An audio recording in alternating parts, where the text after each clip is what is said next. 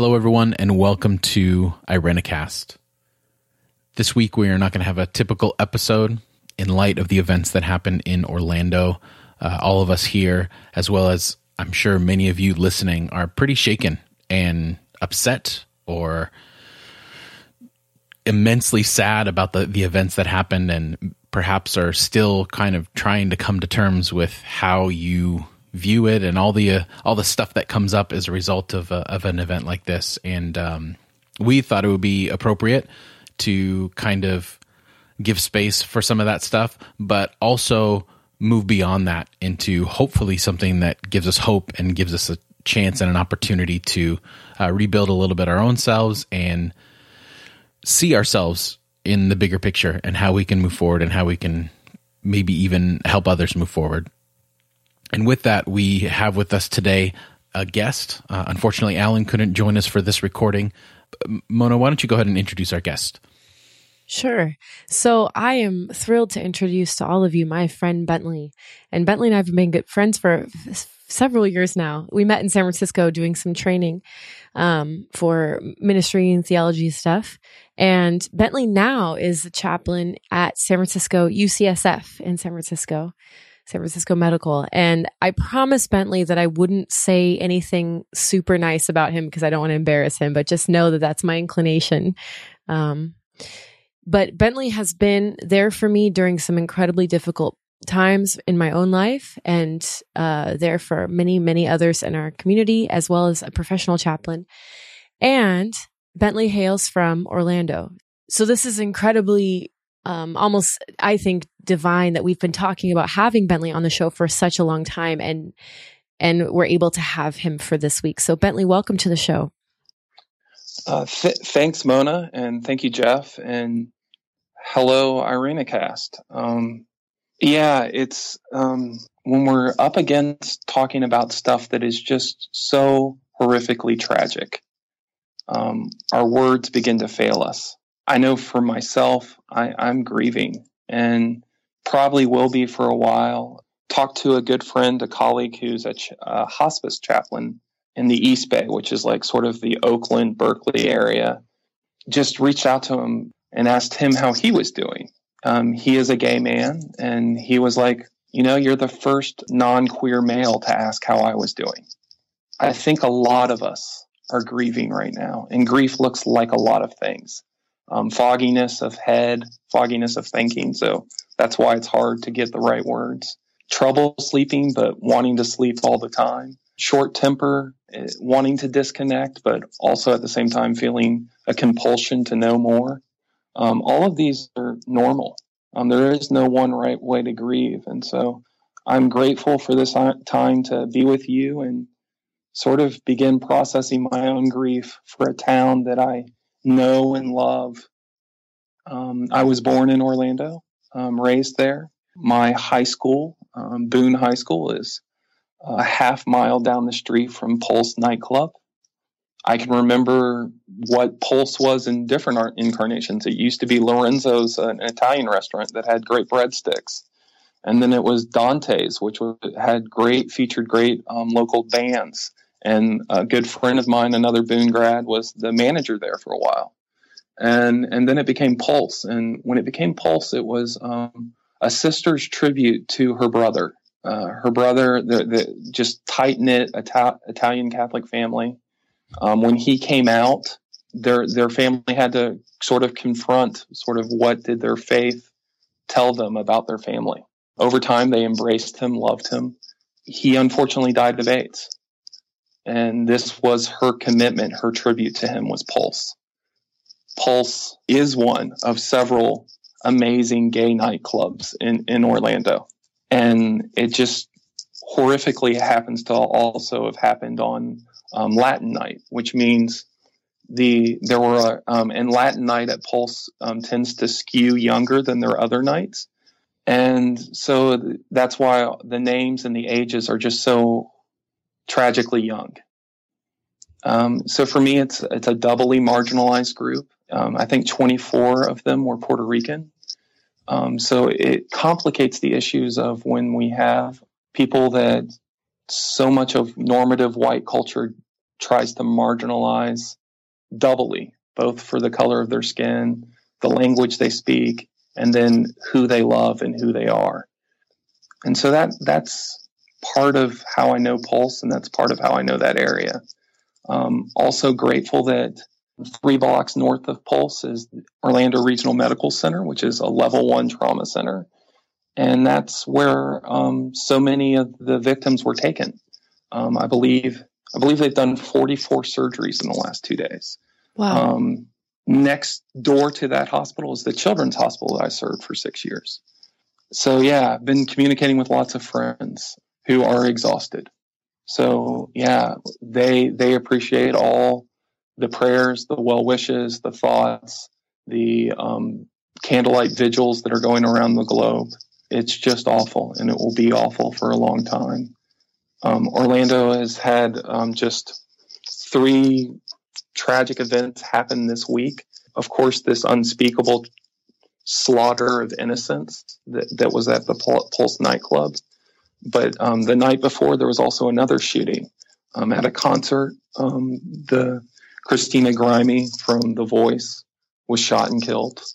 And just a day later, this happened. And then just last night, as we've talked about, we're talking just days after this tragedy. Just last night, Tuesday, a toddler was playing near some water at a Disney resort, and an alligator dragged the toddler away. And so it just is a season where people are like, God, where are you? This hurts. The world seems more than just upside down. It seems horrifically cruel and unjust and absurd. And if there is a God, then why'd you take a nap? Is kind of my sense of life right now. Yeah, I didn't know the story, Bentley, about the how Pulse came to be. I didn't know that it was a tribute to. Oh, that's and I don't think tribute's a wrong word. She called it Pulse because his heartbeat. She wanted his passion to live on. Wow. Oh, So it's Pulse for that very reason. It's not just it has the great double meaning of the pulse of a nightclub, the beat, the rhythm, the dancing, but it's his heartbeat. As far as I'm aware, none of the 3 of us on this conversation are out as gay. We're not publicly out. So the 3 of us pass as cisgender and heterosexual. I've talked to some people in some circles or seen some rhetoric. Yes, people would recognize that this is a slaughter of innocence, Bentley, like you said, but I think that there's also a notion that, these mostly young men were out, being debaucherous or something. Like a nightclub is a place where bad things happen, or they're not quite that innocent. Or I saw a quote from a pastor, and I don't even want to know who this was or where this was, but I saw the headline come up that this pastor was saying things like these young men deserve to be executed, but by a righteous government, not by a terrorist. So I think from all of my queer friends and a lot of the reading that I've been doing, most people don't understand that gay nightclubs are some of the only safe spaces where they can breathe and be without fear. So you have to, I think we all have to understand, those of us who are straight or cisgendered, what it means to have that idea violated, and how traumatizing and re-traumatizing that is for so many millions of people. The immensity of that, and I've noticed in my friends signs of trauma signals coming out. That this brings up any sense of safety that these communities have managed to build has been ripped out from underneath their feet by this. So that's why the immensity of this thing feels so huge for a lot of us. I have a friend who is gay, and he was not out in college. And he said he used to be terrified of falling asleep because he was afraid that his college roommates would hear him having a gay dream and he would out himself in his sleep. So to understand the type of fear that a lot of gay people have had to live in, because we live in a society that that horrifically punishes gay people. I mean, hopefully things are getting better, but sometimes it feels like they're getting worse. The amount of fear that a lot of gay people have lived with most of their lives is extraordinary and incomprehensible. So that needs to be said, I think, right out front, that we are not speaking for gay communities. And that's been a conversation that we've been having before this recording. And that Bentley, you said this best yesterday. I come at it from a few angles. One of it is, as a spiritual care provider, as a chaplain, when we take care of people, you're always thinking about who is the primary person that this is their suffering and who is the secondary. And there's almost like concentric circles.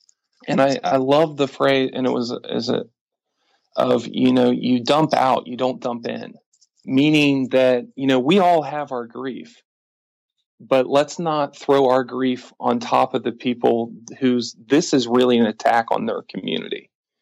And so the I people say that closest to the epicenter of the thing that happened. Exactly. And so while Orlando is definitely the physical location of the epicenter, Pulse is undeniably a gay nightclub.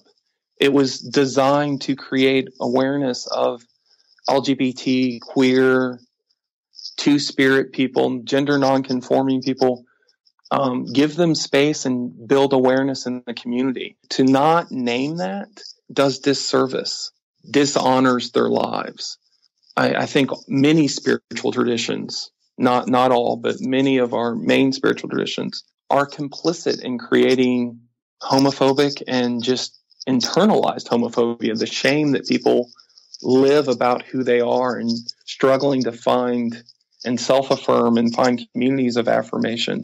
And I just really stumbled away from what I was thinking about. But the importance to me right now is this is an attack on these people. Were targeted because of who they are and who they love, and the identities, the intersection of who they are was they were black and brown bodies, mostly Latino, Hispanic, Latinx, Latino, all those words. And for me, it's important to name that how people self-identify is how we should identify with them.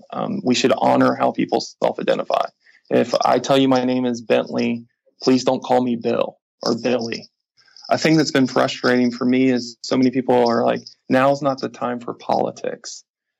And people are saying, to name that it's this group and not just a terrorist attack on everybody.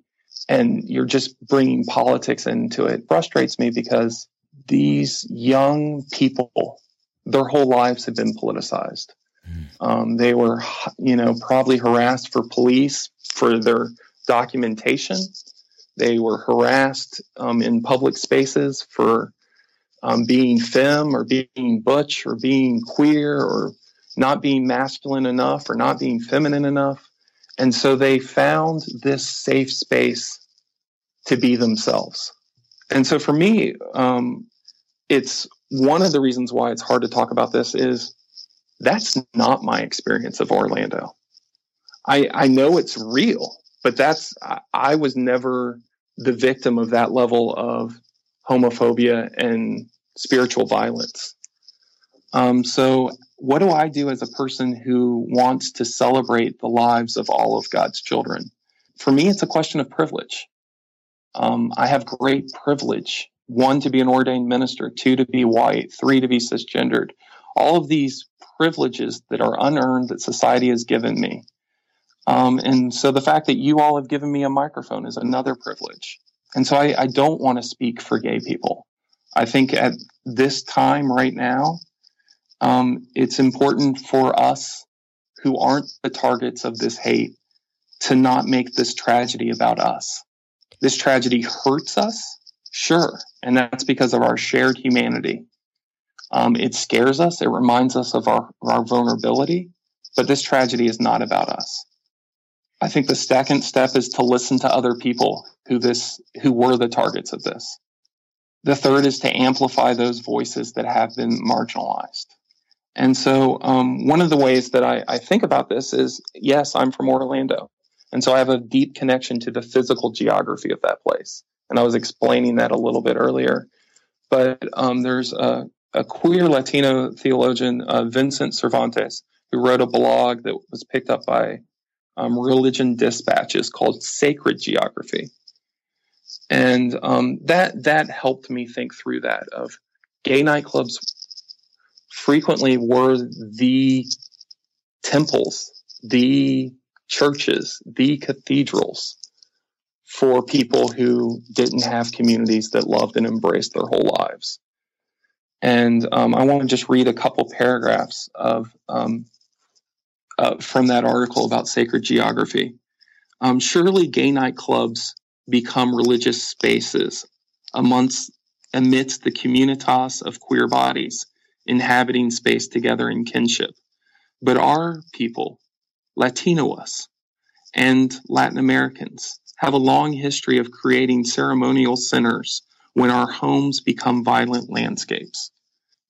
And just so, Latino queer spaces were always spaces of healing, migratory spaces we journey to be in solidarity with one another in our shared pain and suffering, but also in our shared joy and triumph. We anointed one another with affirmation and laughter. We created fellowship and communion because too many of us had traversed dangerous landscapes just to get there in the first place. The Spirit lived and carried through each and every one of us. We emerged from the shadows. We worshiped to survive and to be storytellers about our journeys. These are our sacred spaces. Really good thoughts. Moni, you had mentioned how surprised you were about not knowing the history of the Pulse nightclub, and I was the same way. That was the first thing that popped into my head. And I'm sitting here thinking about all these things that tend to happen and how quickly it becomes about the perpetrators, the oppressors, whatever word we want to attach on the people that are causing these things, and how quickly the dialogue and the focus and the shift moves from not only the immediate victims, but like we're talking about here, the ripple effect of victims, where now that affects millions of queer people and LGBTQ community across the country, for feeling like, now where is my safe place going to be the next place to be attacked? And I think on both ends of the fence, we have a tendency to, not only when people feel as though they're marginalized, someone has come in and assumed their power onto them, but a lot of times the quote unquote other side of it is we come in and we assume what the solution is for that in under the banner of freedom. And just as much as it is important to fix a problem, I think it's just as important, if not more, to create a place where the people who are the most suffering from that problem have a voice to speak and share their stories. And we're not going to know what's really going on until we hear those stories. Yeah. And how can we look for solutions as a country until we know what's going on first? I mean, I think we have a tendency to do that, if I can just speak in like gross generalizations, but like as a country, as a massive culture, we tend to rush in and try to fix things before we have understanding. I mean, this could go for, anything from overseas conflicts to, systems reform here. There tends to be a quickness. So I think I've been trying to hang back. I've not been doing very well at it. I've posted a couple things on Facebook that have been kind of inflammatory because I'm grieving just like everybody else. And I've gotten some real pushback from people in, my more conservative friends or whatever. But, I think the complexity of this attack has really been weighing on me. I think it's hard to know how to feel about it because, and this episode where I don't think we're trying to actually look into the nooks and crannies of the case. We're actually just trying to figure out how to lament and be an ally, but not a toxic ally, like a true person who stands in solidarity with these communities and recognize our place and the power that we should or should not wield, right? We're trying to just get a handle on how to approach and how to be first, because the last thing we want to do in these situations is cause more damage by rushing in. That said, I have, and I was talking to a straight friend of mine yesterday who said, I want so deeply to help, but I'm hearing two really distinct messages from queer communities. And these might both be true, and we might just have to sit in the discomfort of this. But on one hand, queer communities are saying, where are you straight people? Stand up for us. On the other hand, and I've seen both of this too. On the other hand, queer communities are saying, leave us alone, let us bury our dead, and don't try to speak for us, and don't get involved, and leave us alone. So, I think the fact that makes us uncomfortable, and I don't think we should have a tendency to even try to resolve that. We should sit in that discomfort and recognize the powers at play when we feel that discomfort, and why having those two distinct messages can both be equally true and represent such a sordid history of violence against gay people in this country.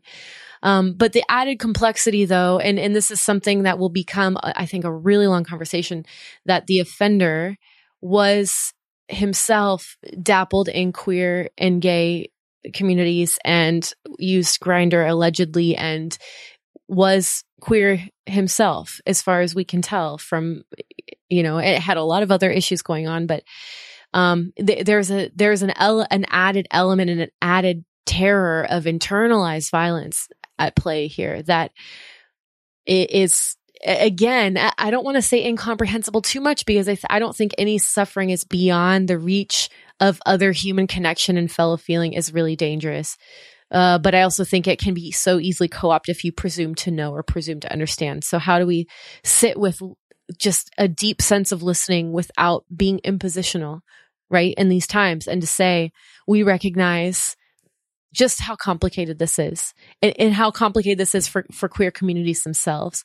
There have been tons of people coming out as gay as a result of this attack, which I think is fascinating, that people are finally either finding the courage or as a mode of resistance, of radical resistance, to say, no, I also identify. And I don't think we can prescribe anything in this moment, I guess is all I'm trying to say. So Bentley, you mentioned earlier, along with what Mona was just saying, this tension of balancing from the outside, from us from the outside, is balancing this idea of recognizing that we have this privilege and knowing where to place our voice and how to insert ourselves or not insert ourselves into a certain situation.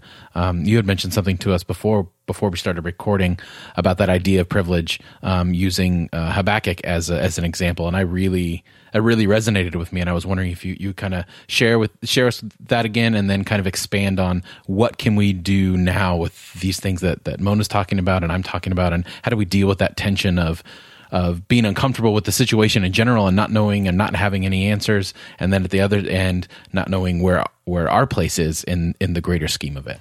Yeah, so Habakkuk is one of my favorite books. It's tucked in just a couple pages towards the end of the Hebrew Bible. It's 3 chapters long, and it's a lament. And, the first chapter is really the prophet letting God have it. It starts, "O Lord, how long shall I cry for help, and you will not listen, or cry to you violence, and you will not save?" And then the second chapter is God kind of giving the charge back to the people of, are you really living up to this covenant bargain? And then the third chapter is how that resolves. I'm not going to talk about that as much. But the third verse of the first chapter is really telling to me. It says, still talking to God, still talking to Yahweh, "Why do you make me see wrongdoing and look at trouble?" And that hits me in a number of ways. Like right now, I'm just sick of TV. I'm sick of Facebook. I'm sick of the news. I'm sick of yet another tragedy. I'm sick of yet another mass shooting. I'm sick. Like, why do you make me look at this, God? And what's interesting about that phrase of "make me" is the verb really is the causative. Make me see. It's what in Hebrew, for the Hebrew geeks out there, it is the hifl verb form, which means God is making the prophet look at this injustice, which means he's not actually a victim of the injustice. He's a witness of the injustice. And so Habakkuk is speaking from a place of privilege. So the lament that Habakkuk gives is actually a great starting place for us is we can lift up the injustice that marginalized communities face on a day-to-day basis. The heterosexism, the violence. We can name these things. In order to be able to name those things, we have to listen to a lot of people. No community is monolithic. And so, yes, of course, we're getting different messages. So we have to listen. We really have to do our homework. And it is no one's job to do our homework for us. So this isn't the time that you call up your one queer friend and say, tell me about what it means to be queer. There are plenty of blogs. There are plenty of other spaces. And if someone is generous enough to share their story with you, know what a sacred privilege that is and listen. Listen hard. Then, we use our platform to step up, to speak out and say, this is happening. But once we step up, we also then step back. We have the privilege, I as a white male have privilege to take the microphone at almost any time.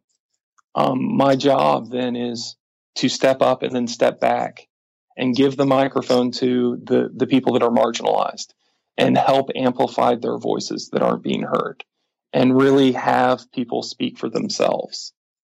And so for me, that's the thing I try to do. I stumble and fail at it all the time. I make mistakes. I think we also sort of hamstring ourselves by thinking we're going to do this perfectly. I fortunately have great friends who call me out on my racism, my sexism, my cisgender privilege. I have those friends that speak into my life. I'm grateful for them. And I apologize and ask for forgiveness. And I think that's a posture of humility that's needed right now. One of the other blogs that really has spoken to me right now is the statement that the Black Lives Matter movement posted. True to them, they did some really great stuff. It's both in English and Spanish. And I think for me personally, as someone from Orlando, it's important to remember that Black Lives Matter started as a hashtag for Trayvon Martin, who was murdered in Sanford, which is just north of Orlando. For whatever reason, that feels like they have things to say about this. And Black Lives Matter, two of the founders do identify as queer. So it is about all lives mattering. For them, the most powerful line for me was they lifted up so much of the intersectionality and complexity of this, that we are talking about immigrant bias. We're talking about Islamophobia. We're talking about racism. We're talking about colonialism. We're talking about all of these things at once. And for them, they really are lifting up, we're not going to use this tragedy to justify Islamophobia or let people use their this tragedy to ignore their homophobia. And so for me, privilege also is very much about looking within and critiquing myself. A professor and mentor who very sadly passed away from cancer in January, the Reverend Dr. James Noel, African-American professor of modern Christian histories at my seminary, my alma mater. He once said in a joke, but very seriously, he's like, you have to be willing to critique your own ass. And I think it's important that we of privilege begin to critique ourselves. And the four things that Black Lives Matter lifted up is the enemy for all of these things is the same. It's still white supremacy. It's still patriarchy. It's still capitalism. And it's still militarism. Yeah, the enemy never changes. The debates might change and the issues might seem to change and make that seem like quicksand, some of these arguments. But you're right. The hyper-masculinity that's embedded in all of that. I've talked about being a feminist and studying feminist theology a lot on this show. And I think that's great. But I think there's ways in which feminism can't address hypermasculinity. Like the people who need to address it, and this is going exactly along with what you're saying, Bentley, are the people who have historically owned it, who have that power. And I know the word privilege gets a lot of people increasingly perturbed these days. I understand that.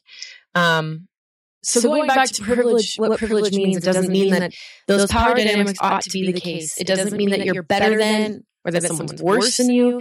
It really means that you have the same ability to affect change in the world that all people ought to have, but only a few people have it.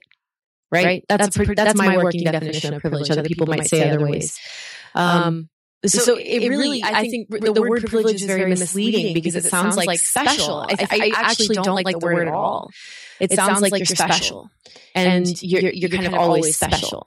But actually it's something that you have to get rid of to the best degree that you can. And you can't get rid of it as an individual. You need a whole community. You need to address whole structures to get rid of it. So anyway, all to say, I'm calling for all of the straight cisgender men listening to this right now. We need you guys to take this on. Hypermasculinity, like all these other communities, these marginalized or fringe communities or whatever, can talk about this until we're blue in the face, but until cis straight men take on hypermasculinity, this shit ain't going away. Like the locus of control is with cis straight men. So I'm begging you guys, and I know. Don't drop white. It is about whiteness. It is about, I agree with you. The word privilege has become loaded and fraught with so much baggage, and it is a troublesome word. At the same time, I think it should trouble us. So I'm not certain what the substitute term would be. We haven't come up with one as far as we know. I mean, and personally, I think the empire would co-opt that, and suddenly that would be the bad word. Yeah. I've referred already to scripture once. Part of the reason is I'm grateful for the evangelicals that raised me to read scripture and love it and learn it.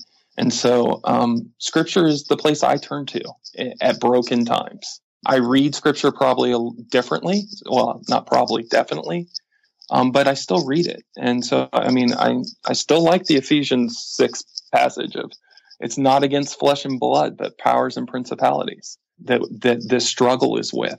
There are forces at play that do divide, and it's to preserve power and resources for a few and then create scarcity for a lot of marginalized communities. And then they are pitted against each other to navigate scarce resources. And so that's why you see marginalized communities attacking each other. And that's why I love Black Lives Matter saying, no, this tragedy is not going to be a case to promote Islamophobia. And then Muslims coming out and declaring their solidarity for queer communities. I think people are waking up and they're done with this white supremacist patriarchal narrative and its hangover. And I've seen a lot of people. I mean, Trump has been big on this bandwagon of like, we need to keep the Muslims out.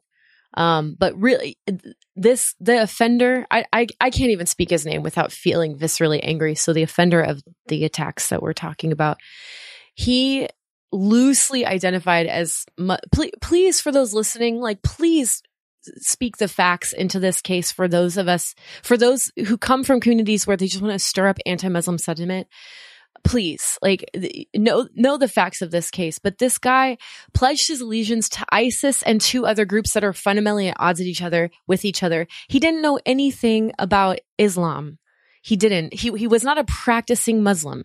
He worshiped guns and violence. He worked in the U.S. Corrections Department. He actively worked in juvenile detentions and beat people. He beat his wife. He was not in any sense of the word a practicing Muslim at all. He wasn't. I mean, he said he was, but his family says he wasn't. He was a very disturbed human being. So to say that this guy represents Islam is incredibly hurtful. And please stop saying that. Sure. Yeah. I agree. I echo that. I mean, this month is Ramadan. A devout Muslim would have been at home because in a couple of hours, they would have been needing to wake up to have breakfast before sunrise and get up for prayers. A devout Muslim, that's just not where they would be. This is Ramadan. It's a holy month. It's a month of fasting, but it's a month of we're fasting to get control of our passions so that we're not ruled by our passions. So yeah, it's an anathema to put him up as radical Muslim. And that term freaks me out because radical etymologically means root. And so it's making it sound like Islam at its root is violent. Islam at its root is peace. I encounter practicing radical Muslims all the time, and I love them. They're beautiful people. They're beautiful, devout people that inspire me to live my faith with more integrity. But I think, I appreciated what you were saying earlier about the perpetrator of, and I'm not sure if this was in the podcast or just earlier, of the importance of not just allowing us to make the perpetrator evil. He was a troubled human being. He was a second generation American, Afghani American. So when we talk about Afghanistan and all of the problems that have been going over there and how it's been a pawn in geopolitical warfare for probably centuries, but certainly my whole lifetime. I mean, I can remember the Soviet Union and the United States in the early 80s being there and working out their Cold War dynamics on Afghan culture. And that's roughly when his family migrated here. He was far more acculturated to Western masculinity and Western understandings of what it means to be male. And we look at the selfies of him and he's wearing an NYPD shirt. He wanted to be a Western guy, but the West would never accept him because he was an Afghani. And so, I mean, for me, these calls to just suddenly claim himself as part of ISIS is really a desperate, I want to have a community. I'm not sure if he was queer. I'm not sure. It definitely sounds like he was confused about a lot of things. He was deeply troubled and conflicted. He was a perpetrator of domestic violence. It also sounds like he had bipolar condition. So again, it's the intersectionality of we make mental health the scapegoat then. So there's just so much there. And for me, all of that then still points the figure back to toxic masculinity, patriarchy, white supremacy, militarism. And I skipped over capitalism that time because, a quote I read recently was to understand any problem, look at who profits from it, not who's suffering. And that definitely switches our conversation because we've been talking so much about the lives that were lost. But I think, when we begin thinking maybe in future episodes about what do we do, we then begin to turn our gaze at who is profiting by privileging certain people at the expense of others. Those are great points, Bentley. We just did an episode on we've done a couple episodes on economics, and it would be interesting to get your perspective on those things. That could be a whole nother conversation. Gun control could be a whole nother conversation. Pitting marginalized groups against each other, again, an entire conversation. But it's hard for me to, I think in these moments we look for locations of blame, right? We want to understand, so we blame, right? And we blame the offender because he's the offender, and that's implicit in what it means to be an offender. It seems to me, though, that, I guess the question I have is how much responsibility do we put on this individual versus the culture that this individual lives in that encourages those proclivities to go out of control, like again, being an abuser, being hypermasculine, worshiping violence and guns, and all of the above. But a culture that encourages and actually enables by allowing that person to get guns and allowing folks like him to get guns. I mean, who's responsible? Are both responsible? Are we? I don't know. I think the answer is yes. And thank you for challenging me. I wasn't trying to let this offender off the hook. He committed evil. I didn't hear you saying that. I was just something I've been grappling with. No, he quite literally pulled the trigger. But yes, he didn't make the gun. He didn't make the bullets. So, there's that phenomenon. He didn't create a club that was a safe place for people to go because they're marginalized from other communities. So the context for how all of this occurred, he didn't create. And the forces that put this into play, he was an actor in it and he had agency. And I want to hold him responsible for that agency and that misuse of it and abuse of it and just tragic consequences. And because we also have agency, I don't want to leave us with hopelessness. We have agency, and which means there are things we can do so that that context isn't always true. We can change a culture of toxic masculinity, of white supremacy, of heteronormativity. We can, and it's changed in my lifetime. And as you said earlier, sometimes it seems like it's getting better. Sometimes it seems like it's getting worse. And in some ways, yes, both of those are true. And I also want to tack onto this conversation, and maybe I'm not the person to say this, but I'm going to say it anyway. First of all, I so deeply appreciate my cis, straight, white male friends who are willing to talk about toxic masculinity and call it out. You have no idea how healing it is just to hear those words come out of your mouth. Second of all, I want to say to those listening who are still uncomfortable with those phrases, we're not saying males are bad or men are bad intrinsically. In fact, toxic masculinity would have us believe that. Like, I think it's an utter corruption of what men should be allowed to be without the fear of being called a fag, without the fear of being beat up because they walk with a swish in their hips. Like, toxic masculinity hurts men before it hurts anybody else. And so I will say the following, that men, you are not your masculinity. You're not. You're so much more than that. That is a twisting of what you have the right to be and to become.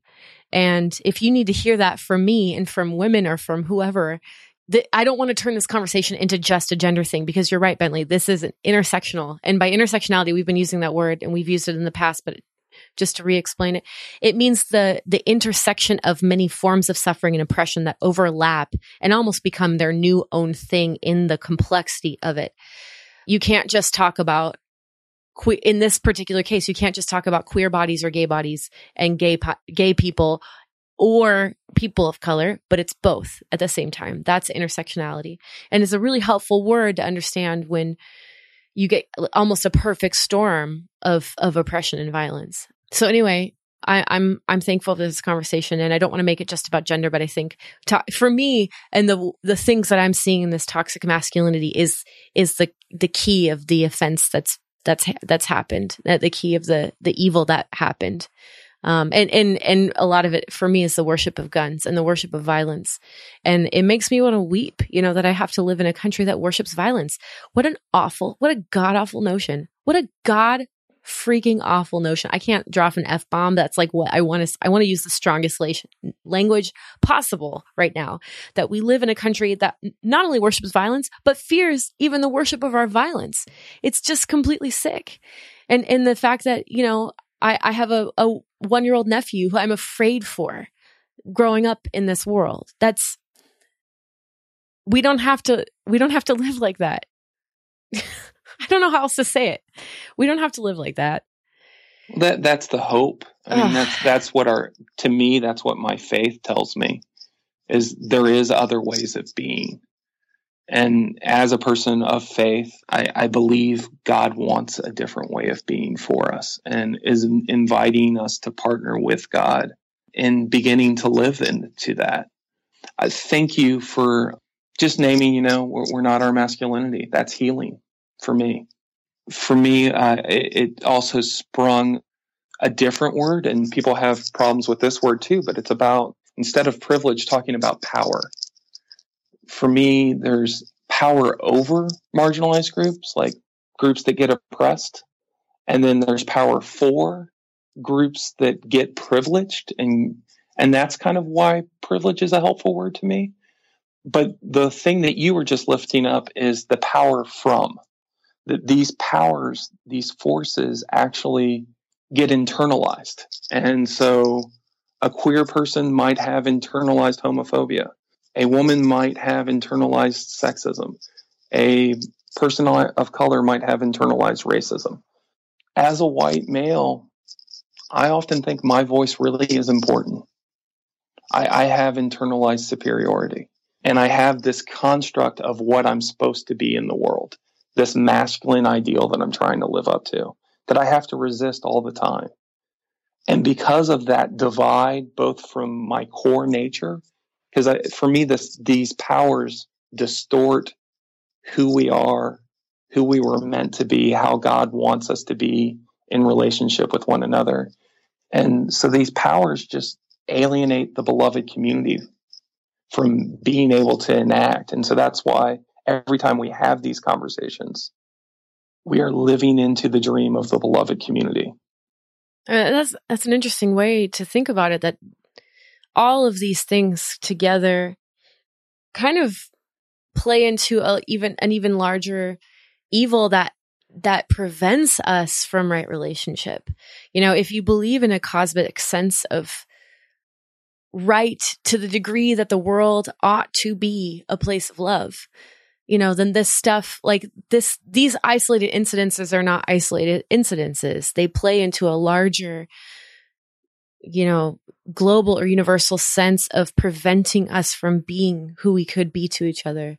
I never thought about it that way. I don't know if that's a super profound thought, but that's kind of, it adds a layer of complexity for me, I guess. To me, where I got that was the process theologian Marjorie Suhaki, professor emeritus at Claremont. When she started talking about what is a process understanding of sin, she talks about how we all, because of the interconnectedness of creation, of the whole world, we're caught up and inherit the web of sin that's already occurred before us. And so to me, that's corporate sin. And that's what we're talking about, sexism and racism. She then says, when you choose, like we have choice, we have agency. When you choose to participate in it, she calls it actually giving assent to the demonic. That we begin to say, yeah, I have no choice. I'm going to just participate in the status quo and continue to perpetuate the downward spiral of violence and shame. That's assent to the demonic. And so to me, the perpetrator wasn't inspired by ISIS. He gave demonic assent.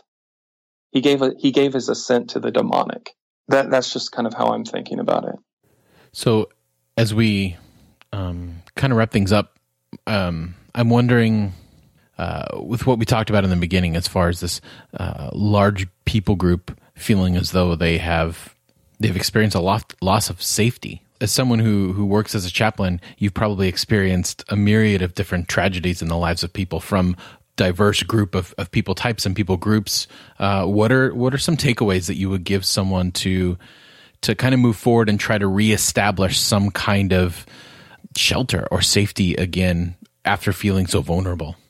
That's a great question. And thank you for bringing us back to the lives that were lost, the mourning that needs to be done right now, the grief that is real and present. Be gentle to yourself and others. Grief is real. I hate the cliches. Time doesn't heal all wounds. Doing the hard work of grieving begins to mend shattered hearts. Trauma is not a wound that suddenly heals over and scabs. It's an open wound for a long, long time. Obviously, in this case, very literally, but definitely psychically and spiritually as well. And so I don't have advice for the people who actually are the primary victims of this trauma. I think for those of us and the first responders, and all the way down to those of us who are watching it on the news, give yourself breaks from it. And when you feel yourself like getting anxious and losing it, ground yourself in whatever practices ground you. And it can be as simple as becoming aware of your breath. How are you breathing in this moment? Becoming aware of the ground that's beneath your feet. Becoming aware, something that I do after really hard events in the hospital, we have debriefings. And in the immediate one, We aren't there to process the event. We're really there to just stabilize the trauma. And so we don't actually revisit the events that happened, because that can re-traumatize someone. So instead, we talk about, if someone's getting short of breath, we invite them to name 3 things in the room, to really orient yourself to your time and space. So it's like, remember you're a body.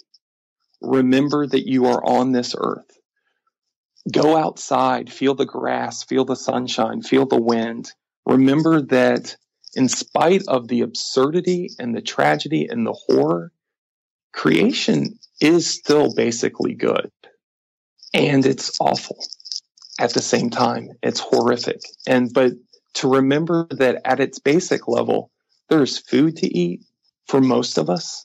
And that begins to motivate. So what do I do about the people that there aren't food for? But to reground yourself in the idea that at this moment, my life is not in jeopardy, because that's what trauma tells you. And the actual trauma experience, your life is in jeopardy. So to get to a space where you realize I'm not traumatized, so that you can get out of like the anxiety that floods you to flight, fight, or freeze. So breathe, get into your body, and begin to realize, okay, I have some agency here. There are things I can do. The serenity prayer is still very powerful for me. Help me to realize there's things I can't change. Help me to realize the things that I can. Give me the courage to face those things. That's actually still really helpful for me. There are things we can do. We have agency. We aren't as powerful as we wish. But together we are more powerful than we dare imagine. That's really helpful, Bentley. Thank you. And as you were talking, I was kind of doing the exercises as you were explaining them myself, and realized that I've been dissociated the last few days, kind of just in a fog, so to recognize the effects of that on our own persons first is, bringing us back. That's very good. This is changing the direction a little bit, but I know we're wrapping up. I want to say to those who are listening, who are queer, gay, of color, who find themselves feeling especially targeted or traumatized, I want to say that you are loved. You are loved. And I've heard some critique of the phrase that's going around, love is love is love is love. My friend Nathan, who was on the show early when we first started talking about being a queer Christian, shared something on Facebook that was a very frustrating thing to hear, because queer love is not like straight love. It is incredible. It is not, it's so taboo still that you can't compare the two or presume to know that you can compare the two. But I want to say that you are loved in the way that you are, with no changes required. If you need to hear someone's voice saying that, then rewind this recording right now and hear me say, you are loved. You are absolutely loved. And even if you don't feel loved right now, even if you feel like your life has been politicized to the brink of feeling like you're being torn apart, you are loved. You deserve to exist in the world, and you deserve to exist happily and in peace in the world. And we want that for you. And I don't know how to make that happen. I don't know how to make that happen, but it's what I want for you, my friends. I'm so moved to the point of speechless and almost tears. I want to shout from the rooftops of, you are loved. You are sacred. You are wonderfully and fearfully made. You were knit together in your mother's womb before the foundations of the earth. You are loved as you are. And I'm living with this tension of, is love enough? I'm really struggling with this idea of love wins right now. Today, it doesn't feel like love wins. Today, it feels like love gets beat up. Love gets hurt. Love risks being trampled upon. Love can be tortured. And so to me, love wins is I fear that it's another form of Christian triumphalism. But as I say that, and I say, I'm not sure love wins, because I think love goes in knowing that it's risking everything, and risking everything thinking it will probably lose, and still keeps loving. And that's the pulse that keeps beating for me.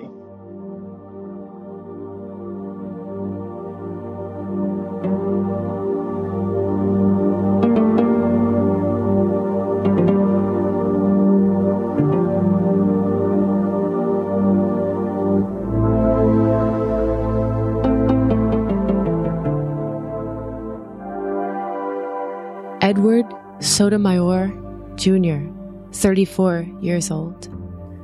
Stanley Almodovar, III, 23. Luis Omar Ocasio Capo, 20. Juan Ramon Guerrero, 22. Eric Ivan Ortiz Rivera, 36. Peter O. Gonzalez Cruz, 22. Luis S. Vielma, 22. K. J. Morris, 37. Eddie Yalmoduroy Justice, 30. Anthony Luis Laureano Disla, 25. Jean Carlos Mendez Perez, 35. Frankie Jimmy De Jesus Velasquez, 50. Amanda Olivar, 25. Martin Benitez Torres, 33. Luis Daniel Wilson Leon, 37. Mercedes Marisol Flores, 26. Xavier Emmanuel Serrano Rosado, 35. Gilberto Ramon Silva Menendez, 25. Simon Adrian Carrillo Fernandez, 31. Oscar A. Aracena Montero, 26. Enrique L. Rios Jr., 25. Miguel Angel Honorato, 30. Javier Jorge Reyes, 40. Joel Rayon Paniagua, 32. Jason Benjamin Josephat, 19. Corey James Connell, 21. Juan P. Rivera Velasquez, 37. Luis Daniel Conda, 39. Shane Evan Tomlinson, 33. Juan Chavez Martinez, 25. Daryl Roman Burt II, 29. Deonka Deidre Drayton, 32. Alejandro Barrios Martinez, 21. Gerald Arthur Wright, 31. Leroy Valentin Fernandez, 25. Tevin Eugene Crosby, 25. Jonathan Antonio Kamui Vega, 24. Jean C. Nieves Rodriguez, 27. Rodolfo Ayala, 33. Brenda Lee Marquez McCool, 49. Yilmari Rodriguez Sullivan, 24. Christopher Drew Lenonen, 32. Angel L. Candelario Padro, 28. Frank Hernandez Escalante, 27. Paul Terrell Henry, 41. Akira Monet Murray, 18. Christopher Joseph Sanfeliz, 24. Antonio Davin Brown, 29. Geraldo A. Ortiz Jimenez, 25.